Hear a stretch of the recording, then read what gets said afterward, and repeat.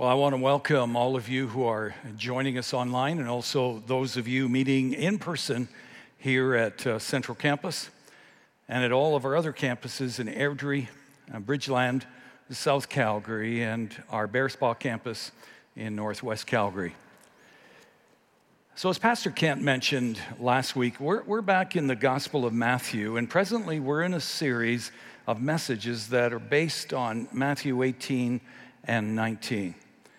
We're calling this series Family Matters because these chapters deal primarily with relational issues in our spiritual family, the church. In this message, we'll be looking at Matthew chapter 19, in which Jesus not only addressed the issue of divorce, but he turns the spotlight on God's ideal for marriage and why marriages matter. And so I invite you to stand and join me in reading this passage together.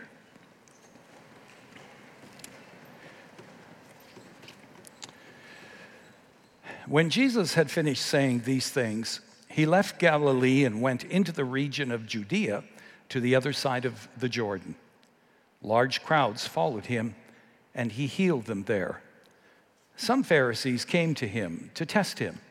They asked, "Is it lawful for a man to divorce his wife for any and every reason?" "Haven't you read," he replied, "that at the beginning the Creator made them male and female and said, 'For this reason a man will leave his father and mother and be united to his wife, and the two will become one flesh.' So they are no longer two, but one flesh. Therefore, what God has joined together, let no one separate." "Why then," they asked, "did Moses command that a man give his wife a certificate of divorce and send her away?" Jesus replied, "Moses permitted you to divorce your wives because your hearts were hard. But it was not this way from the beginning. I tell you that anyone who divorces his wife except for sexual immorality and marries another woman commits adultery." Let us pray. Heavenly Father, there are few subjects that evoke more painful emotions than the subject of divorce. I pray, Lord, that you would soften and that you would calm our hearts, and that you would help us not only to understand what Jesus is saying in this passage, but that we would be willing to be and to do whatever it is you're calling us to be and to do. For I pray it in Jesus' name. Amen. You may be seated.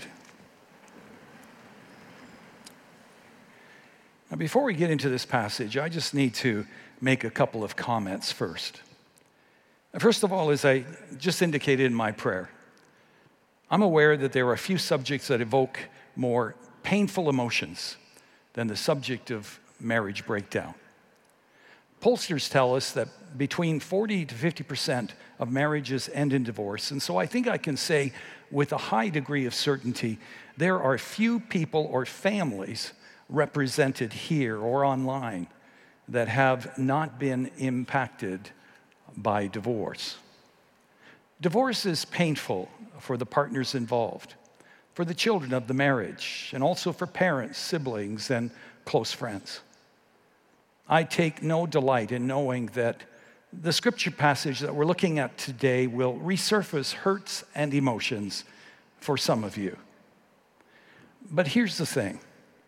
Apart from the occasional topical sermon series like the How Then Shall We Live series that we just did, we are committed to doing a systematic study of the Bible, book by book, chapter by chapter, and the passage we just read together is up next.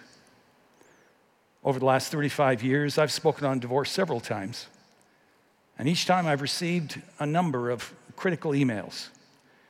And so to be honest, I would rather speak on love and grace today. But here we are in Matthew 19. I can't go around it, can't jump over it, so we got to go through it. So with all that in mind, let's look at our scripture passage here in Matthew 19. We read in verse 1 that Jesus leaves Galilee and he begins his final journey to Jerusalem, where he would humbly submit himself to the cross and his ultimate act of forgiveness, which, by the way, are two keys to a healthy marriage: humility and forgiveness. Verse 2 says, large crowds followed him, and he healed them there. While all of these miracles were taking place, a group of religious leaders, Pharisees to be exact, approached Jesus with questions. Now, you would think that their questions would have something to do with what was going on, the amazing miracles that were being performed. Instead, they approach him and ask him about divorce, a complete disconnect to what was going on. You see, their motive was not to determine whether Jesus was the real deal, the Messiah. Their motive was to test him, to trip him up, to get him to say something that would cause the people to get upset with him and to walk away from him. In verse 3, the Pharisees asked him this question: is it lawful for a man to divorce his wife for any and every reason? Now, in Jesus' day, the world was in danger of witnessing the almost total collapse of marriage and the home.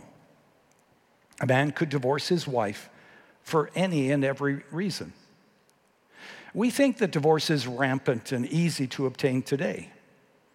It was even easier to obtain a divorce in that day.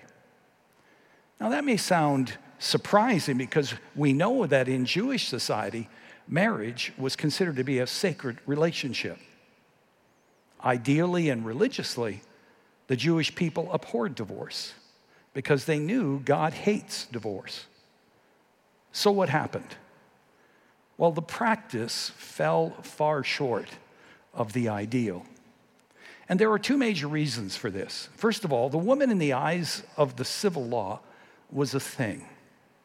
She was at the absolute disposal of her father and her husband. You'll notice the Pharisees, they didn't also ask Jesus if it was lawful for a woman to divorce her husband. Not a chance that they would have asked the question like that, because it was a patriarchal society in which women had virtually no rights. Women took no part in public life. They could not vote. School was only for boys. Furthermore, the Jewish law of divorce was very simple in its expression and the way it was carried out, but very debatable in its meaning.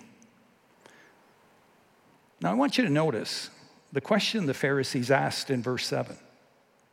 Why then, they asked, did Moses command that a man give his wife a certificate of divorce and send her away? They were referring to a concession God, through Moses, made for divorce, which we find in Deuteronomy chapter 24, and I encourage you to turn to that chapter right now. This is what it says. If a man marries a woman who becomes displeasing to him because he finds something indecent about her, and he writes her a certificate of divorce, gives it to her, and sends her from his house, and then he goes on to give further instructions, which we will not read at this time. Now, the reason that divorce became as rampant in Israel as it was in Greece and also in Rome was because of how the phrase "something indecent about her" was interpreted. There were two schools of thought on the matter in Jesus' day: the school of Shammai and the school of Hillel, both of which were named after famous first century scholars. The one was conservative, the other one was liberal. The school of Shammai was strict and believed that Moses intended the word indecent to refer only to sexual sin and nothing more. In other words, a man could only write his wife a bill of divorcement if she was guilty of adultery or some other blatant sexual sin. The school of Hillel was liberal and broad-minded and said Moses' use of the word indecent meant anything displeasing to the husband, or that a husband could divorce his wife for almost any reason. Now, human nature being what it is, Guess which school of thought got the most votes from the men of that day? Well, the liberal one, of course. And consequently, men were soon divorcing their wives for a number of so-called justifiable reasons, like if she burned his dinner, if she went into public with her head uncovered, or if she talked to men on the streets. These were just some of the lame excuses the men of that day were using to justify divorcing their wives. Now notice in verse 7, the Pharisees ask, why then did Moses command that a man give his wife a certificate of divorce? Well, in verse 8, Jesus clarifies that Moses didn't command divorce the way that the Pharisees state here in verse 7. He permitted it. Look at verse 8. Moses permitted you to divorce your wives because your hearts were hard, but it was not this way from the beginning. In other words, divorce was never part of God's original plan for marriage. Jesus is essentially saying that God recognizes the reality of divorce and the certificate of divorce that Moses established. But nowhere does God ever command or sanction or approve of divorce. Now you ask, how could God permit something that he hates? Well, as difficult as it is to believe, God permits what he hates. For example, God hates sin, but he permits it. If he didn't, he would have ended Adam and Eve's life immediately when they sinned and rebelled against him. If God didn't permit sin, none of us would be alive. He would terminate us all. Well, in the same way, even though God hates divorce, he allows it. He despises divorce because he loves us so much, and he knows that divorce hurts us. It hurts us emotionally, it hurts us mentally, spiritually, financially, physically, and relationally with our children, our parents, our close friends and family. And that is also why God challenges us in the scriptures to not go there, but instead to do all that we can to strengthen our marriages, because he knows the devastation divorce causes on so many levels. And so to summarize, here in Matthew 19, Jesus says to the Pharisees, God through Moses never commanded divorce. He only permitted it because in Jesus' words in verse 8, your hearts were hard. What does it mean, your hearts were hard? Well, this refers to our brokenness. This refers to our pride, our rebellious, selfish attitudes and actions. God, through Moses, instituted the certificate of divorce to prevent the total collapse of God's ideal for marriage, and also to protect women of divorce who were innocent victims, often innocent victims of their husbands' lust-centered desires and actions. But, says Jesus in verse 8, it was not this way from the beginning. He turns to the religious leaders and he essentially says, your heart and your focus is in the wrong place. Your lust has you so preoccupied with divorce and wanting to justify easy divorce that you have no understanding of how sacred marriage is in the eyes of God.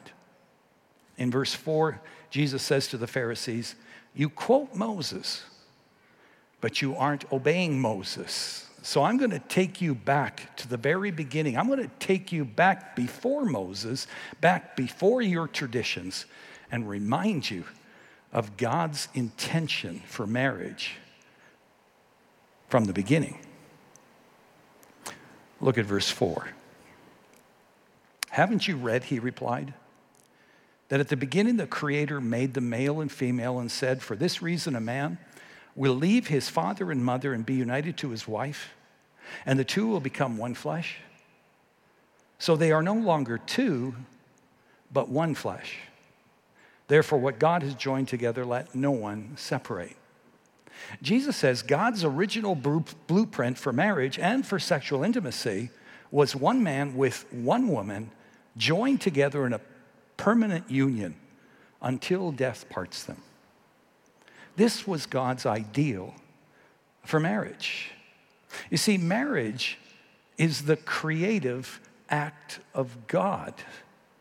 There are two, and then the two are joined together in marriage by God Himself in the spiritual realm. And at that point, they are no longer two, but one in God's sight. A couple may believe that this is all about their own decision-making, which of course is true to a degree. But when they decide to be married, in a mysterious way, in the spiritual realm, God glues two people together spiritually, emotionally, and physically. A spiritual transaction, a covenant, is made in the eyes of God, and two become one.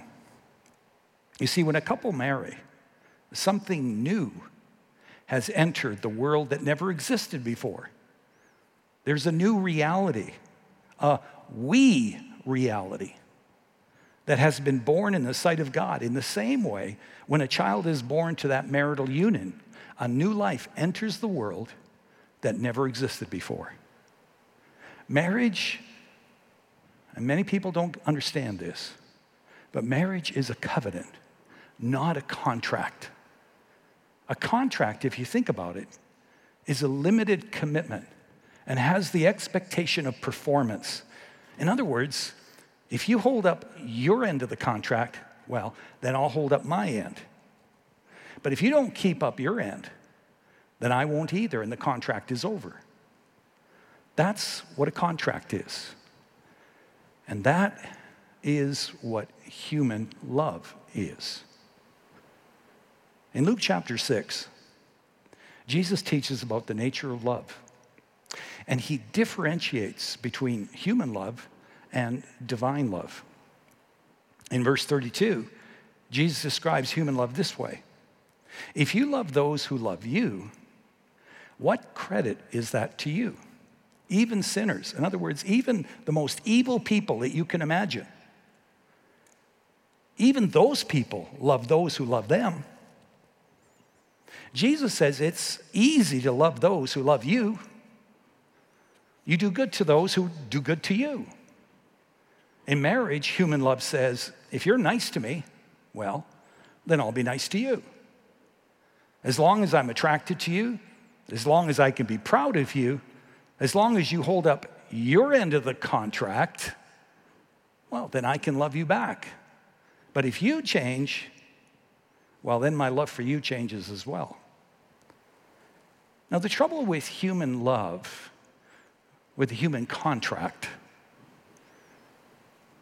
is that it's not strong enough to weather the challenges and the storms that life throws at us.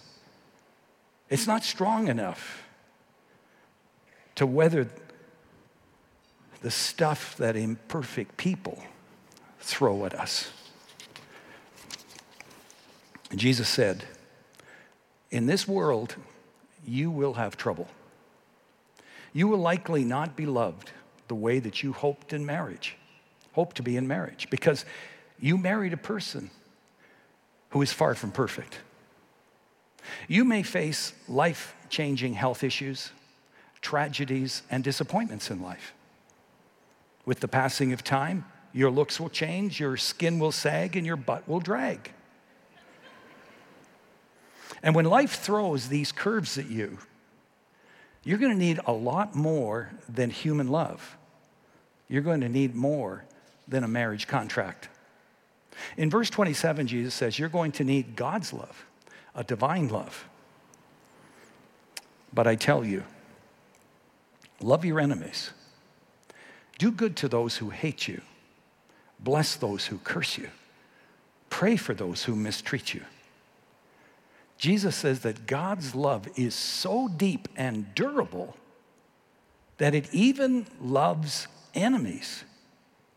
Divine love endures even when a spouse begins to feel more like an enemy than a friend. And those of you who are married, you can relate to that, can't you? Those feelings from time to time. Human love is a feeling that focuses on what the other person is or isn't doing, whereas divine love is a decision that focuses on my responsibility, on me remaining faithful to my wedding vows.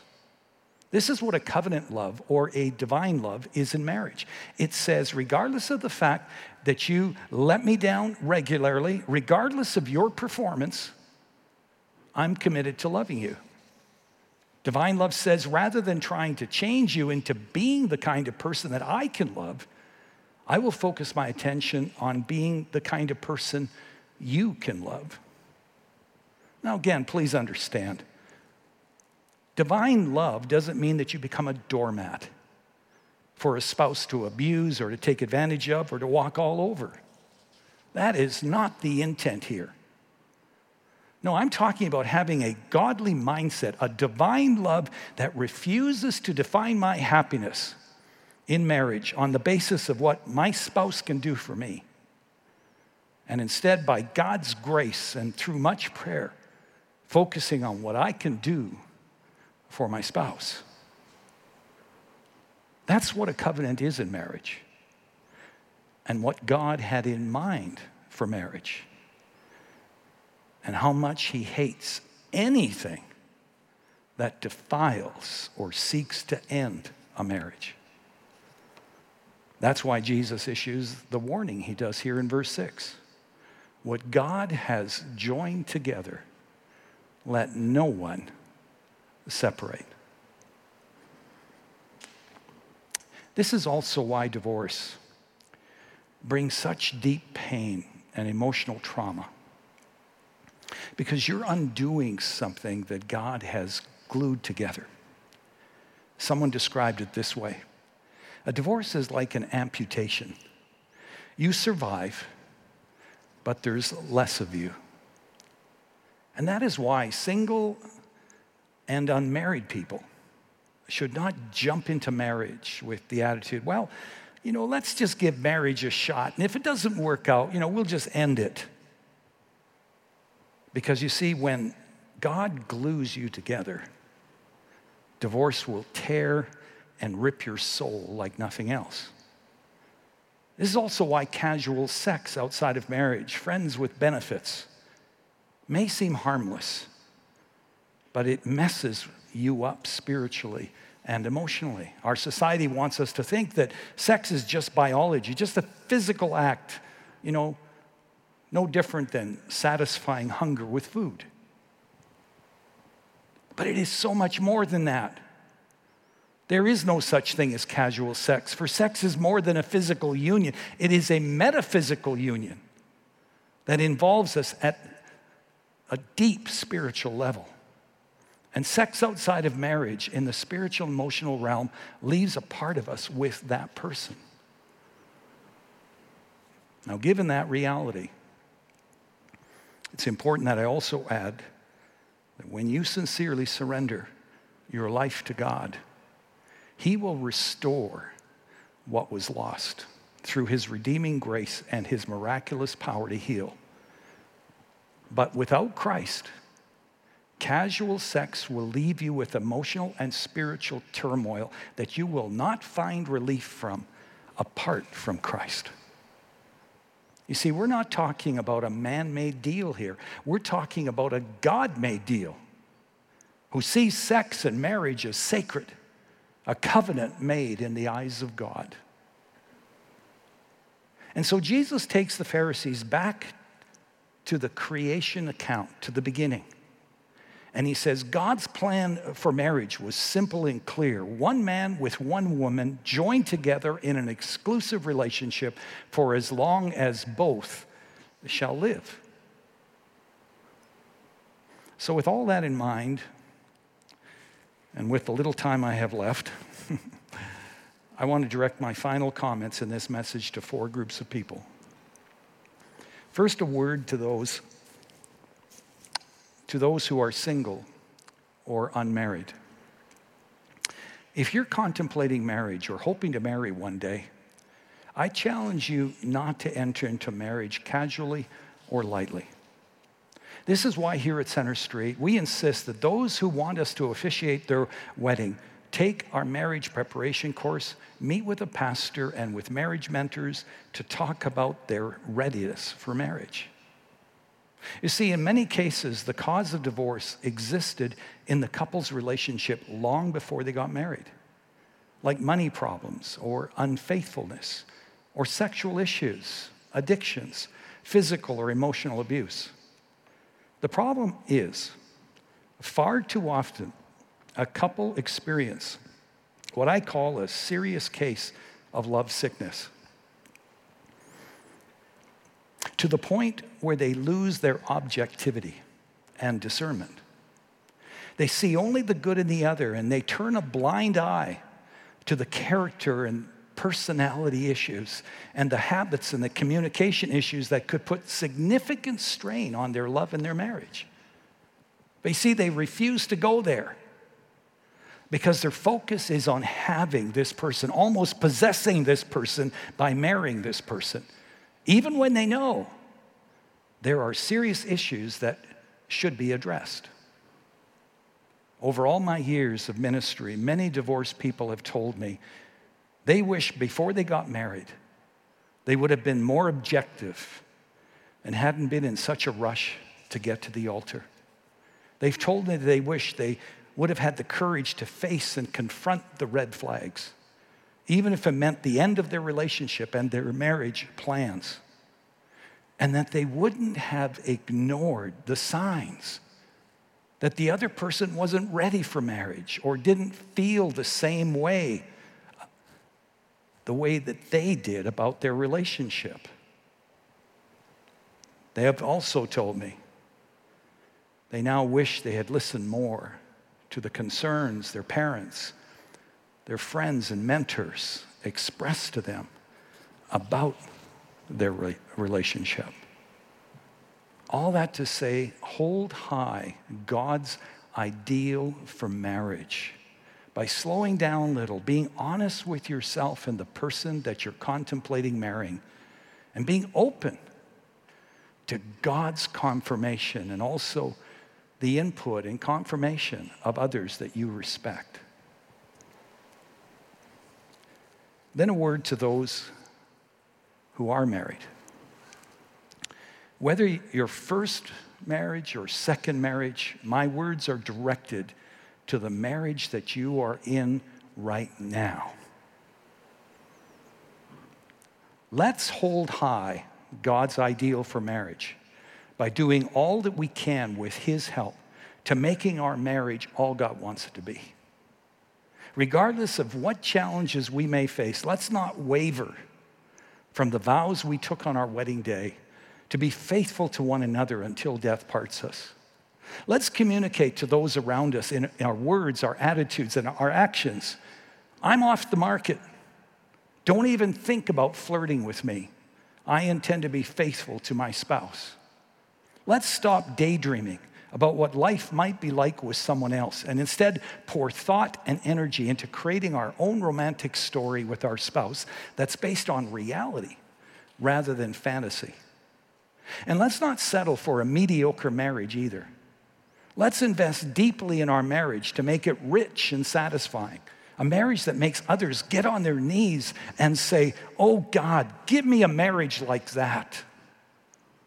Let's be quick to forgive and to seek forgiveness and to use every opportunity we can to communicate through our attitude and our behaviors, "I love you and I treasure you," without expecting anything in return.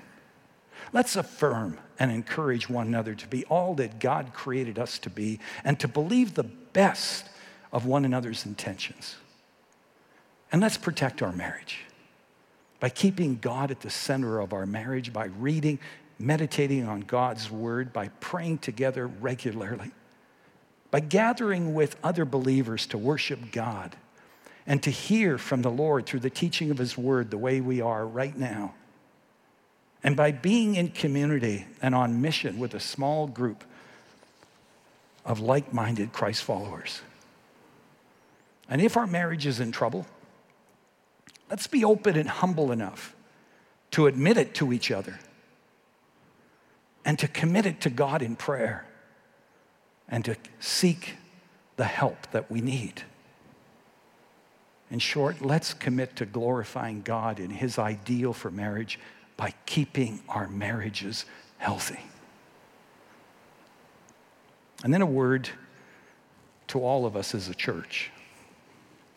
Holding high God's ideal for marriage means that when we become aware that a couple that we're close to is struggling in their marriage, that we not judge them or gossip about them, but that we pray for them and that we do all we can to support them and lovingly encourage them to find a way through rather than a way out.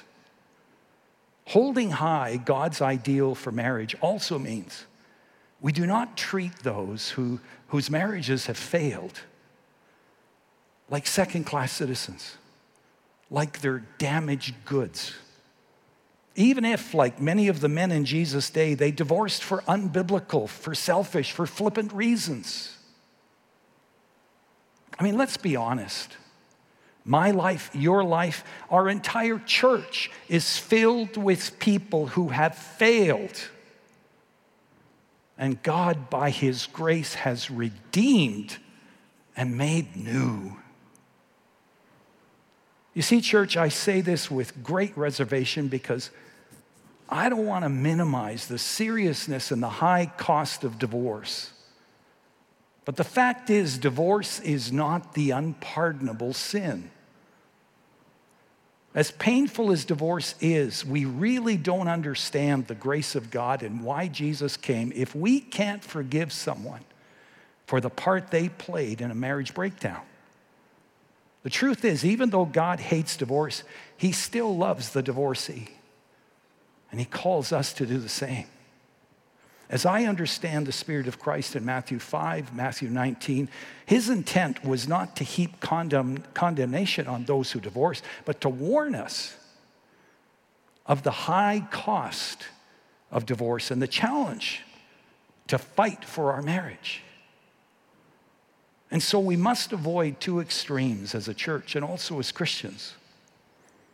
The first is we must never treat divorce as if it's no big deal, the way that our culture does, and the way that the ancient world did in Jesus' day. We must always hold high God's ideal for the permanence of marriage and do all we can as couples and as a church to prevent divorce. On the other hand, while we need to uphold the truth of Scripture, we must not be legalistic and use Scripture as a club where we tell a spouse who's being abused, for example, that they need to stay in the marriage because the Bible only permits divorce in the case of adultery and desertion. We must respond not only in the truth of Christ, but also in the Spirit of Christ, loving as He did, having the compassion, the mercy, the grace, and the forgiveness He did. To take God's word here alone and to ignore the spirit in which He said them would turn us into ruthless legalists, gloating over those who have sinned. Here's the thing. We are not in a position to judge a person's motives. Only God knows their heart and the real reason for their actions. For example, a husband may appear to be a model of integrity in public. From your perspective, he's a godly person who would be a candidate for, to serve on the church board or other positions of leadership. And yet at home, he's a brute. He abuses and even beats his wife. Or a wife, for example, may appear loving and caring in public. She too would be a candidate to serve in leadership. But behind the scenes, she deliberately treats her husband in such a way, hoping to wear down his resolve and get him to the place where he gives up and files for divorce so that she can get out of the marriage and make it appear like she's the innocent victim. You see, these examples show how we are not in a position to judge other people's motives. We often don't know the real story. I mean, who did Jesus condemn when he was on our planet? Did he condemn the woman caught in adultery? Or did he condemn those who looked morally pure and upright on the surface, but were corrupt within? Oh, to be clear, Jesus didn't gloss over her sin. He confronted her about her sin, but then he forgave her, and he told her to sin no more, to no longer continue her way of sin. But even in that situation, the weight of his judgment was levied against those who were self-righteous externally, but corrupt within. All that to say, church, please, let's do all we can to fight for our marriage. Let's do all we can to help one another fight for our marriages. But when every prayer has been prayed and every attempt to restore the marriage has been made and the marriage still ends in divorce, let's join God in realizing that because of sin, because of our brokenness, divorce happens.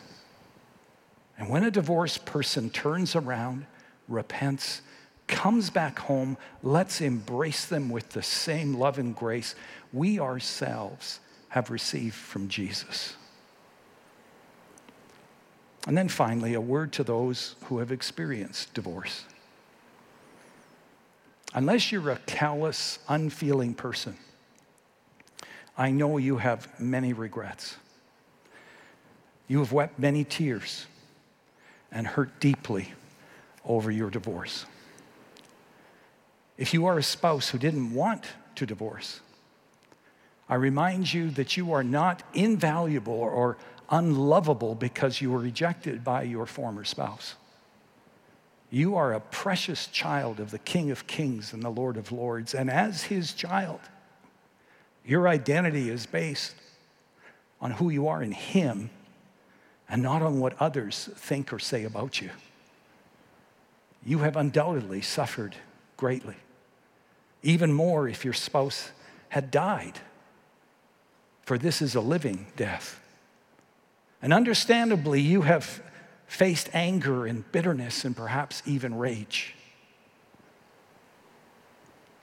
But I want to challenge you not to stay there, to not stay in that dark place, because it will not only leave you in complete despair and inner turmoil, but it will prevent you from experiencing the new thing that God wants to do in and through your life. The beautiful thing he wants to create in you from the ashes of your pain and lost dreams. Now, if you are the spouse who instigated the divorce for something other than a biblical reason, I know from talking to some of you over the years, even though others may think you have endured very little, that you have it easy, the truth is, you continue to suffer the consequences of your unfaithfulness to the marriage as well. But here's the thing. As unfortunate and pain-inducing your action was, I want to remind you that God's grace is greater than your sin. Through the amazing grace of Jesus, you can find forgiveness and start all over again if you sincerely humble yourself, repent, and embrace his gift of grace and freedom. God forbid that anyone should ever believe they have sinned themselves outside of the grace and the love of God because of divorce. As some of you know, even though as individuals, my parents had many remarkable qualities, Their marriage fell apart when I was just a young teen. My dad, who instigated the divorce, felt so ashamed and shunned by so many people from his church that he concluded that God had given up on him too. And for years, he lived like a prodigal. He lived a wayward life, convinced he could never come home. For years, he felt totally unworthy to even pray and believed he was not worthy to go to heaven when he died. And I recall the times that he faced surgery. And when I met with him the night before, he would weep with regret for the role he played in the breakdown of his marriage. And he was afraid of dying in the surgery because he was convinced that God was still angry with him and wouldn't forgive him.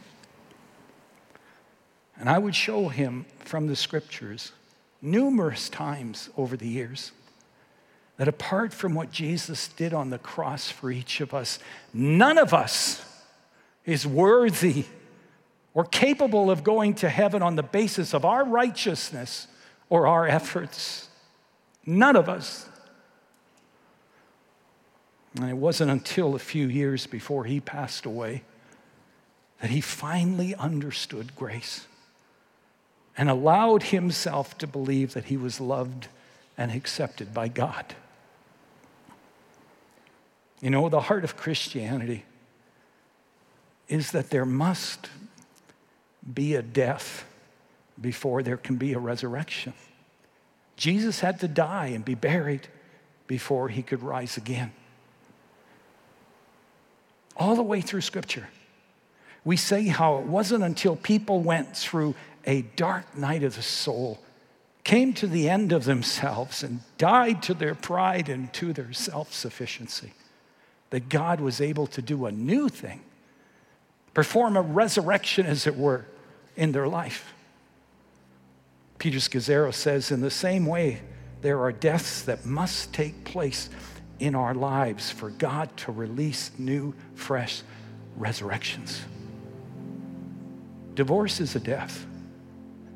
And if you wait and you persevere and open your life to him in repentance, God will not just cleanse you and do a deep work of humility in your life, but he will resurrect you into a new beginning of something beautiful. I mean, have you ever noticed that we don't learn very much from our successes? That often it is only through suffering, through pain, the dark night of the soul, where we finally stop and understand, and God can begin to do something new in us. If you're in a hurting marriage, I challenge you to not only seek the help you need, but to persevere and keep waiting on God for the new thing he wants to do in you and in your marriage. If you've been through a divorce, or if you have children, or if you are children of divorce, or if your kids have been through a divorce, and all the pain surrounding it, wait on God for the dawn of something beautiful, for a resurrection, for the new thing God wants to do in you and then through you. May it be so, to the glory of God and for the sake of a world that needs the Jesus that we know and love. Would you just bow your heads for a moment? Close your eyes. And just ask those two questions. Lord, what are you saying to me? And Lord, what are you asking me to do about it?